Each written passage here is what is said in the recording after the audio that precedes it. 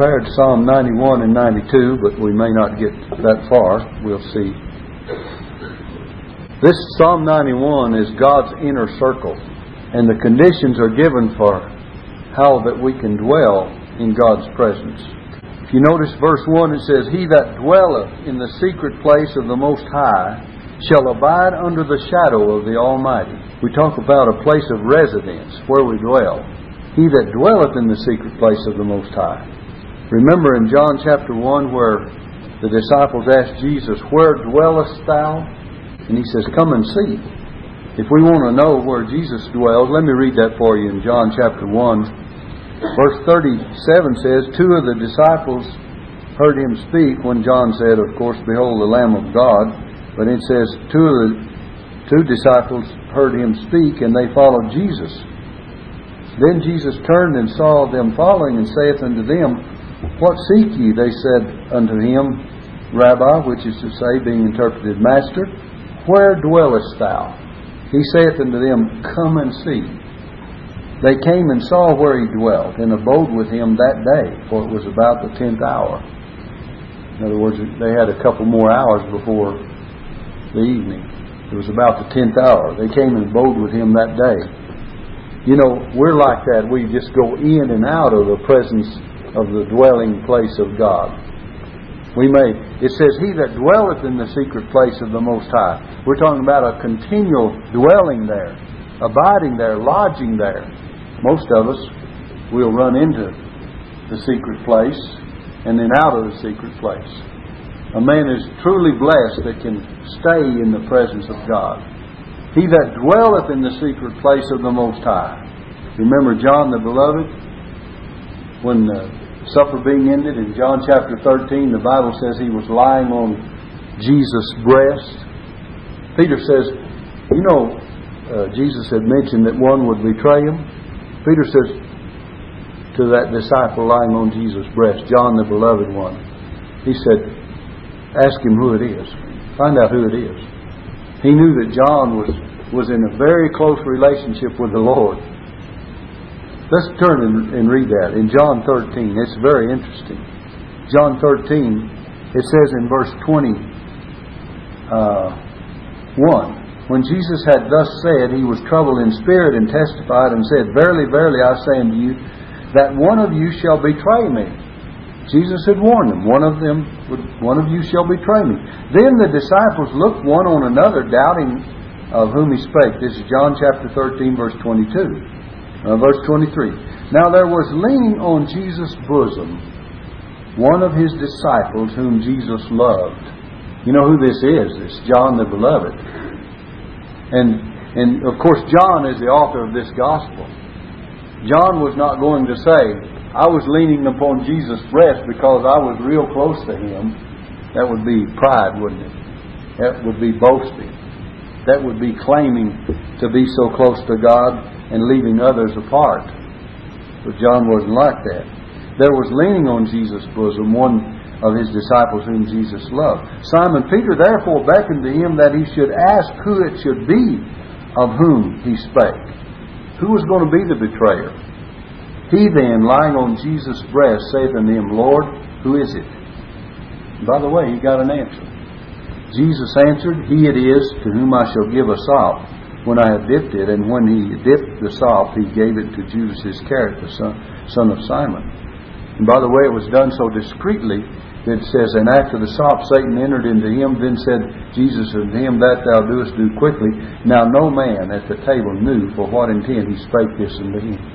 You see how discreetly Jesus did this? Even though He revealed it to John, and I'm sure that by Peter asking the question that John was willing to pass the word on to Peter. But nevertheless, it was done so that all the others, none of the rest of them knew. No man at the table knew for what intent He spake this unto him. So we find that dwelling in the secret place of the Most High. And by the way, the abiding, it says, shall abide under the shadow of the Almighty. The abiding must be continuous and constant. And as I said, we rush into God's presence and out of God's presence. And sometimes we feel we're very close to God, and then other times we feel at a distance. But we need to be abiding in His presence in a more consistent way. In John chapter 15, let me read this for you. In verse 4, it says, "Abide in me." Jesus said, "Abide in me, and I in you. As the branch cannot bear fruit of itself except it abide in the vine, no more can you except you abide in me." Jesus is telling us, He says in verse 7, "If ye abide in me, and my words abide in you." Verse 7, look, "Ye shall ask what ye will, and it shall be done unto you." If ye abide in me, and my words abide in you. So it's very important that we stay close to the Lord, have close fellowship with God. Notice it says in our psalm, "He that dwelleth in the secret place of the Most High shall abide under the shadow of the Almighty." This secret place is in close fellowship with God. The Bible says if we walk in the light as He is in the light, we have fellowship one with another. And the blood of Jesus Christ, His Son, cleanseth us from all sin. So we need to walk in the light of God's Word and walk in the light of fellowship with God. In the Old Testament, the Bible says Enoch walked with God and was not found. Well, God took him. God took him on to heaven. He walked in so close fellowship with God that God one day just says, "Let's just walk on into heaven. Just come on up." So he was abiding in the secret place of the Most High. And you and I need to learn to walk with God in close fellowship. And I'm sure we don't as much as we need to. I'm sure that most all of us just come in, as I've said before, in and out instead of abiding. We need to get up of a morning with the Lord on our minds, with His Word on our minds, with prayer on our hearts.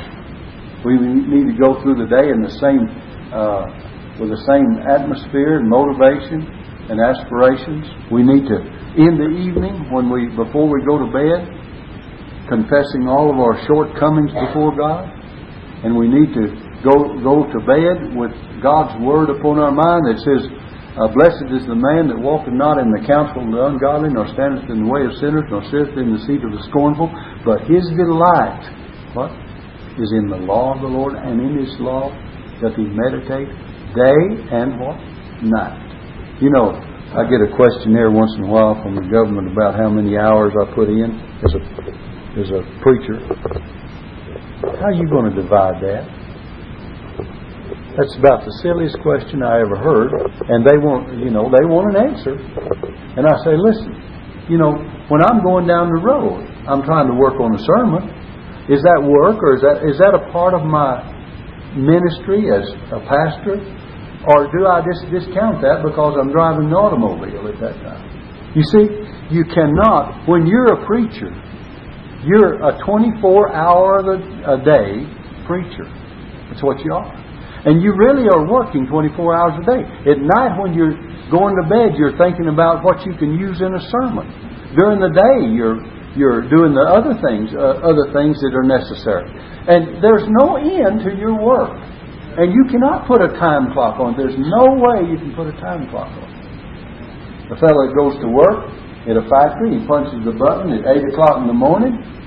And at 5 o'clock, he punches the button again. Well, the day's over. That's fine and dandy. But that's not the ministry. And so some of these questions that people ask that do not understand spiritual things, and men that work in the Lord's work, that has it on their mind and heart day and night. Somebody says, "Well, how long does it take you to prepare a sermon?" You're preparing it from all the time. You're always preparing the sermon. And you're always preparing it way ahead of time, and you're always drawing back upon things that you've already prepared and looked at. And you're bringing those back and refreshing your memory on all things. So, "He that dwelleth in the secret place of the Most High shall abide under the shadow of the Almighty." Look at that. Shall abide under the shadow of Almighty. Here's a place of, we've seen a place of residence, dwelling, and a place of privacy, the secret place. And here's a place of safety or shelter, a place of protection, under the shadow of the Almighty. That's God's protection. Remember Psalm 23, David said, "Yea, Yea, though I walk through the valley of the shadow of death, I will fear no evil. He says, I have divine protection even in the valley of the shadow of death. Psalm 23, verse 4. Place of residence, a place of privacy, a place of safety, shelter, and rest. And the next is a place of trust. Look at verse 2. I will say of the Lord, He is my refuge and my fortress, my God, and in Him will I trust. Verse 2 is a place of trust. Do you have that place of trust? We're talking about something that this promise must be taken personal. Look in verse 2, if you will. Notice 5 times you have a personal pronoun, I and my. I will say of the Lord, He is my refuge. I have I circled. I will say of the Lord, He is my, circle my, refuge, and my fortress, my God. In Him will I trust. You know, it may not make a lot of difference what others say about, trusting God as in a general term or general fashion. Too often we deal with generalities. We say, well, we trust in God. Well, does that mean I? Does that mean you? Does that mean each and every one of us individually and personally? Or does that mean that we trust in God? He says, I will say. We say what we will do. We're not afraid to speak that our trust is in God. I will say of the Lord, He is my refuge and my fortress. My God, in Him will I trust. People flee for refuge for many reasons. What kind of refuge have you found? The Bible says we fled for refuge to Christ in several places. The Bible says, as John preached, he says, who hath warned you to flee from the wrath to come? And fleeing from the wrath to come, we fled to Christ for a refuge.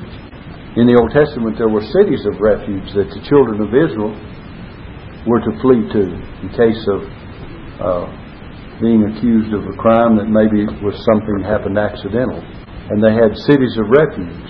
And they had them convenient. They were near. They were provided. Christ is convenient. He's near and He's provided for every one of us. And, they put 6 on each side of Jordan. So that one's on one side and flee in the cities of refuge. They had all these cities of refuge convenient for the people and they were near. They were in strategic locations. Well, the Lord is in such a strategic location that He's nigh unto all that call upon Him, the Bible says in Romans chapter 10. What saith the Scripture? Do you have to go up to heaven to get Him and bring Him down from heaven, or down to the deep and bring Him up? No, He came down from heaven and He suffered for our sins, and He came back from the grave, and now He is nigh. The word is nigh thee, even in thine heart and in thy mouth. That is the word of faith which we preach. Here's how near it is. That if thou shalt confess with thy mouth the Lord Jesus, shall believe in thine heart that God has raised Him from the dead, thou shalt be saved. That's how near it is. Near it is to us. So, we're talking about a place of divine protection. We're talking about the fact that it is a personal matter. I and my. 5 times you find it there. Look at verse 3 now. It says, surely He shall deliver thee from the snare of the fowler and from the noisome pestilence. Surely He shall deliver thee. This is a place of deliverance. He will deliver thee from Satan's traps. It's promised for all those who meet the above conditions.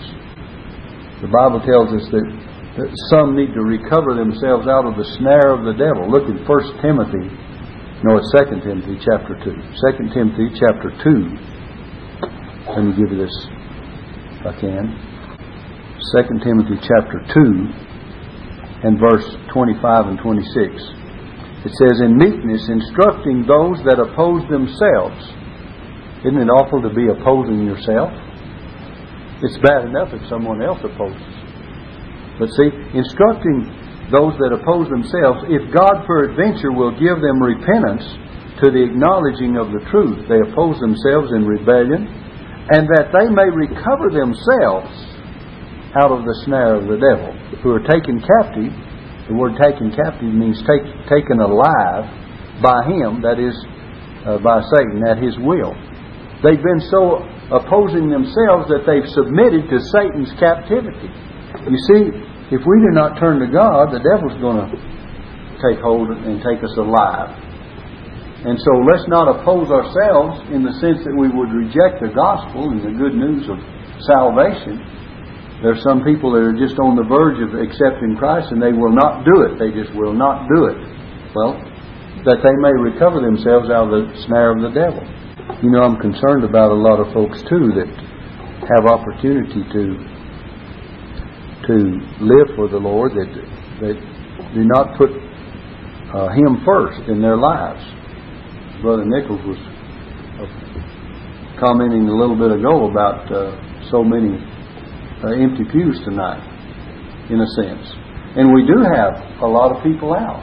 And I'm sure that there's some that have a reasonable excuse for not being here, or a good reason for not being here for some reason, maybe sickness or out of town or whatever. But I'm sure also that there are many people that could be here tonight that are not. I'm just about as sure of that. And so we know that God has to take priority, doesn't He? And His Word. And if we're going to have the blessings of God, we need to realize that the devil is there to oppose us. He's going to try to lead us into his traps.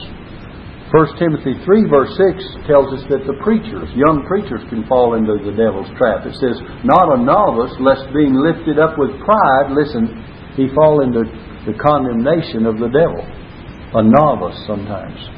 Young preachers, they get the idea that, boy, they just are really something else. I mean, you know, the best that the world has ever seen. Well, it didn't take me long to figure out that I wasn't. I mean, hardly long at all. And, you know, there was a meeting, I think, reminds you of a young man that came up, you know, and they was in a fellowship meeting, and a young preacher came up to the pulpit. Other preachers had preached, and he thought, boy, I'm just going to show them how it's done.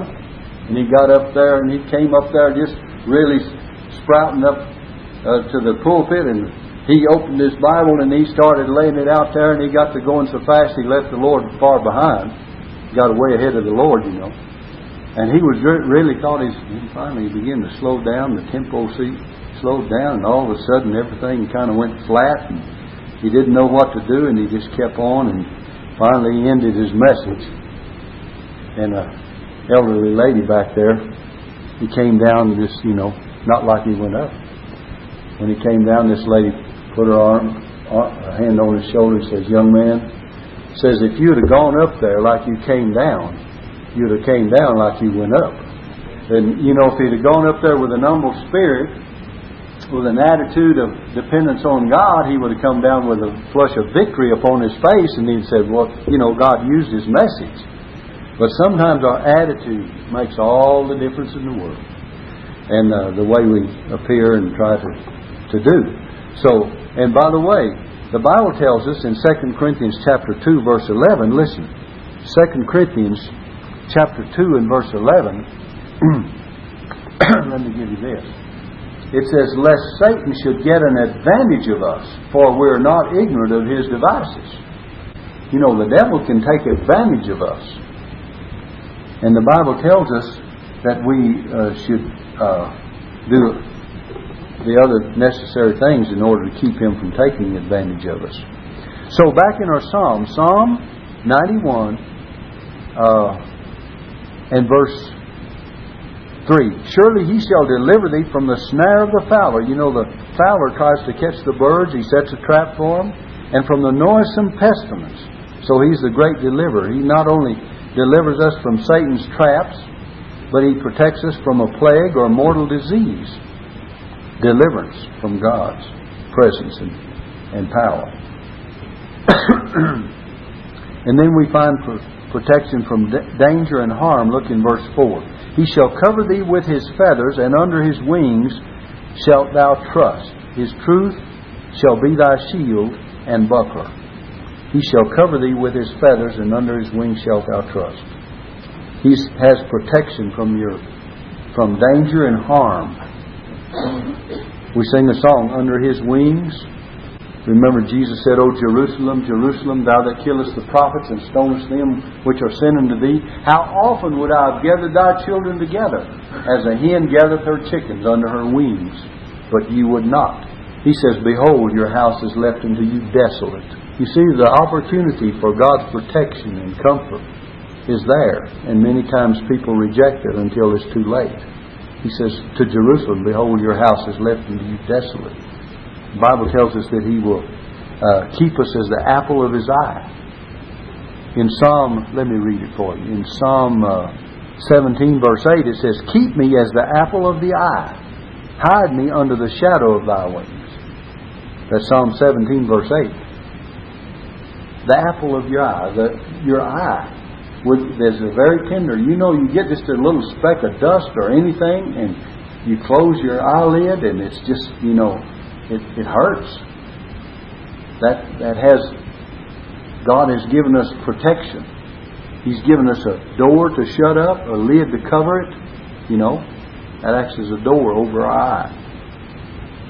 He's given us the eyelashes. He's given us the fluid or the water that washes out the dust. God has made a very complete provision for the eye. And, God is going to take care of us. He shall cover thee with His feathers, back in our psalm, and under His wings shalt thou trust. His truth shall be thy shield and buckler.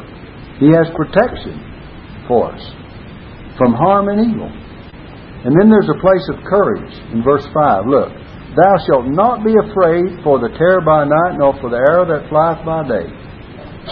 Deliverance from fear. A place of courage. How many things do we fear? We fear poverty, we fear troubles, we fear sickness, we fear death. The Bible says that He might deliver them who through fear of death were all their lifetime subject to bondage. And only Jesus can take away that fear of death.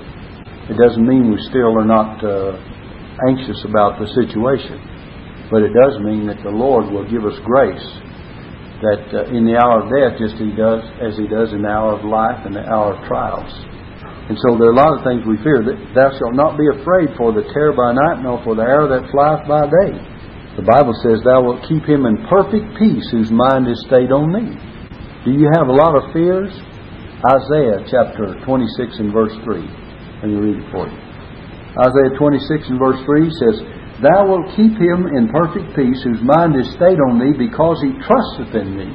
Trust ye in the Lord forever, for in the Lord Jehovah is everlasting strength. The word everlasting strength means the rock of ages. You wonder where some of these writers of old got their titles for their songs? Here's one. The marginal reference says, everlasting strength means the rock of ages. We sing a song, Rock of ages, cleft for me, let me hide myself in thee. We sing a part of that song says, could my tears forever flow? Could my zeal no longer know? These for sin could not atone. Thou must save, and thou alone. Sometimes people feel like the more they shed tears and the more they can bestir themselves, if you pardon that language, or try to identify with it, to repent more and to be more sorrowful for their sins. You can only be as sorrowful as God will help you to be sorrowful for your sins. You can only repent. You know, God says that we have to repent of our sins. But the Bible says that He will give repentance to Israel and remission of sins. What God requires of you, He will give you. In other words, if God demands of you repentance, He will give you repentance. So to the very degree of your need of repentance, God will give you that repentance if you're of a broken spirit. We all are sorry for our sins. Have you ever seen people that felt like that they couldn't repent enough for their sins and therefore they could not be saved? It doesn't matter how much you repent of your sins. You can't do anything about that. Did you know that?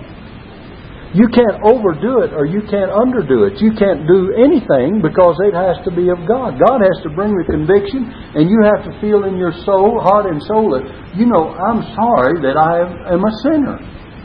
And I'll repent. Repentance means change of heart and thought and mind and turn to God. How they turn to God from idols to serve the living and true God. So God works repentance in us, and the degree of it depends upon how He brings us into the feeling and the emotion of that experience of our sinfulness and our need to turn to God. And everyone is in a little different category in this way. You've had little boys and girls that they've heard the story that Jesus is the Savior and that all of us are sinners. And once in a while they say, well, I know that I told Mama a lie or Daddy a lie. They still realize they're a sinner. They may not realize that they've sinned against God. They may not realize how deeply sinful humanity really is, but they turn to the Lord. And they've repented of being a sinner just by turning to God in a very simple and maybe informal way. But it doesn't make any difference. They turned to God. They knew that they needed the Lord. That's why that everyone's conversion cannot be measured by someone else's conversion. You just can't do that. I used to hear old Cecil Simmons. He was a converted drunkard from Florida. He preached in a little old church in Fort Worth there, at Victory Baptist Church in Kennedale. Boy, he was telling about what all God did for him, and he was out there lying in the gutter, and he was a drunkard, and he was this and that and the other, and God saved him. That's great. There's nothing wrong with that. But he left the impression that if you didn't have this kind of experience, you couldn't be saved or couldn't be a preacher either. I thought, well, doesn't add up too much. God can save anyone, and everyone's not a drunkard. And those that were alcoholics, thank God He delivers many people from those things. And I'm grateful that He had that experience, but that didn't mean that I had to fit right into His category, or you, or someone else. So, deliverance from fear. We fear a lot of things. Let's put our trust in the Lord. Thou shalt not be afraid for the terror by night, nor for the arrow that flieth by day. Look at this next verse. Nor for the pestilence that walketh in darkness, nor for the destruction that wasteth at noonday. Do not fear these things. Protection from the plagues which may come as well. Protection from all the plagues. Deuteronomy 7 verse 15. Let me read it for you. Deuteronomy 7 and verse 15 says this. And the Lord will take away from thee all sickness, and will put none of the evil diseases of Egypt, which thou knowest, upon thee, but will lay them upon all them that hate thee. Now, it doesn't mean that Christians will not get sick, but it means that as Israel of old, their blessings were measured by material and physical blessings. Ours are measured by the fact that we have Jesus as our Lord and Savior, and He will deliver us out of all of our problems as well. And He will help us through the times that sickness may come in our lives. But the great plagues that would destroy our lives, He's going to be there to help us. And then we find in verse 8, divine justice will be in evidence. Look at verse 8. It says, only with thine eyes. Well, verse 7 says, 1,000 shall fall at thy side, and 10,000 at thy right hand, but it shall not come nigh thee. We don't know how many times that God's people have been saved from the sword. We don't know how many times that we've been saved from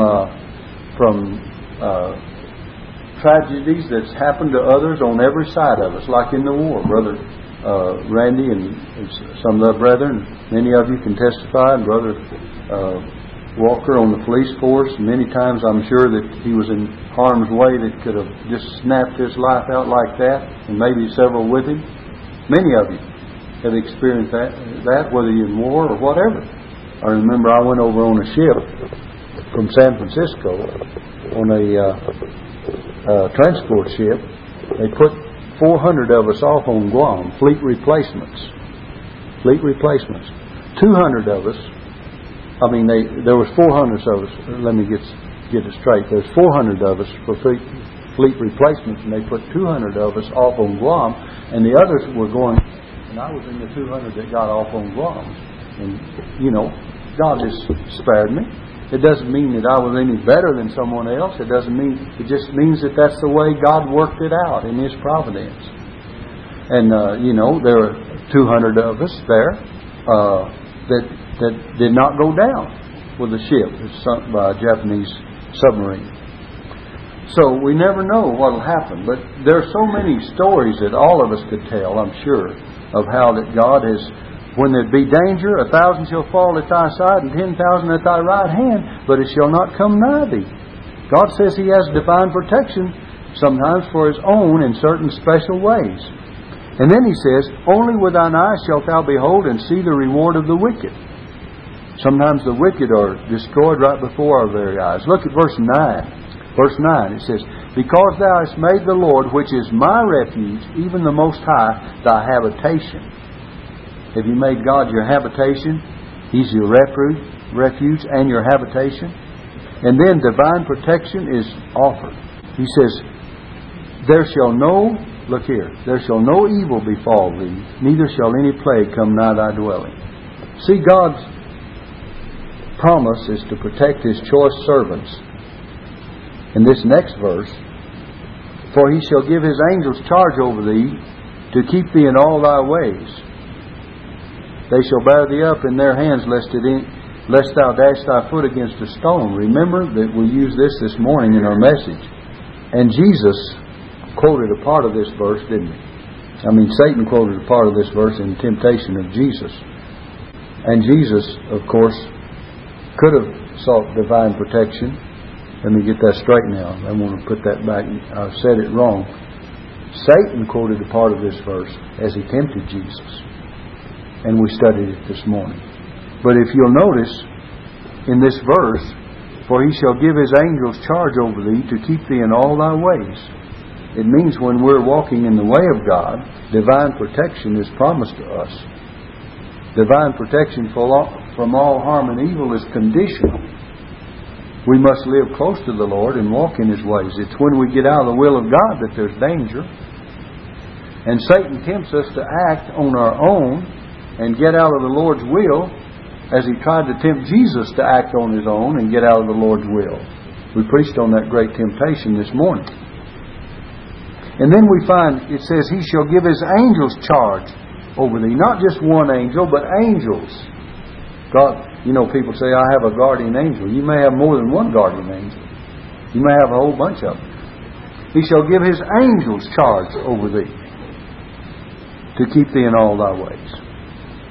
Angelic protection even includes protection from stumbling and from falling. Proverbs 3 verse 23 says, Then shall thou walk in thy way safely, and thy foot shall not stumble. You'll walk in your way safely, and your foot shall not stumble. By the way, in 1 John 2 verse 10 it says, He that loveth his brother, there's none occasion of stumbling in him. There's none occasion of stumbling. So love of the brother helps us to not stumble. We're walking more in the ways of God when we walk in the ways of loving our brother too. Let me read that for you. 1 John chapter what did I say?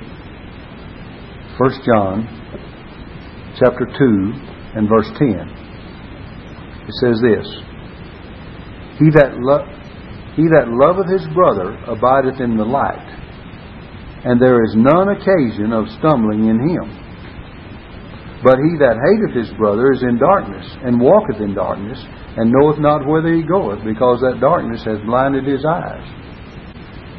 So if we're in fellowship with God, we're also in fellowship with having love for our brother, and that will also be an indication that we're walking in the light, and that we will not stumble and fall. That we have God's divine protection. Look again in our psalm. It says in verse 11, For He shall give His angels charge over thee to keep thee in all thy ways. He's the keeper. Angelic protection. And it says in verse 12, They shall bear thee up in their hands, lest thou dash thy foot against a stone. Even the least thing to harm us, dash your foot against a stone that would hurt us or cut us. And then in verse 13, victory over our enemies. Victory is promised. Thou shalt tread upon the lion and adder, the young lion and the dragon shalt thou trample under feet. victory over all of our enemies is promised. Paul says in Romans 16 verse 20, "And the God of peace shall bruise Satan under your feet shortly." We sometimes wonder why the devil still gives us problems and trouble. And Paul says that God, the God of peace, is going to bruise Satan under your feet shortly. So we just have to be patient. The time is coming when He's going to bring that to pass.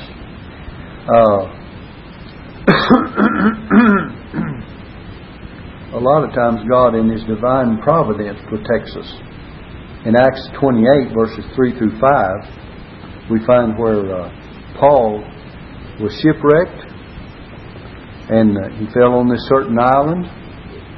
And when they were escaped, let's read verse 1. When they were escaped, when they knew that the island was called Melita, and the barbarous people showed us no little kindness, for they kindled a fire and received us every one because of the present rain, because of the cold.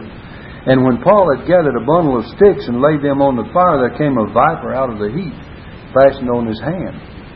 When the barbarians saw the venomous beast hang on his hand, they said among themselves, "No doubt this man is a murderer, whom though he hath escaped the sea, yet vengeance suffered him not to live."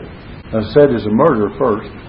And then they said, "And he shook off the beast into the fire and felt no harm. Howbeit, when they looked when he should have swollen or fallen down dead suddenly, but after they had looked a great while and saw no harm come to him, they changed their minds and said that he was a god."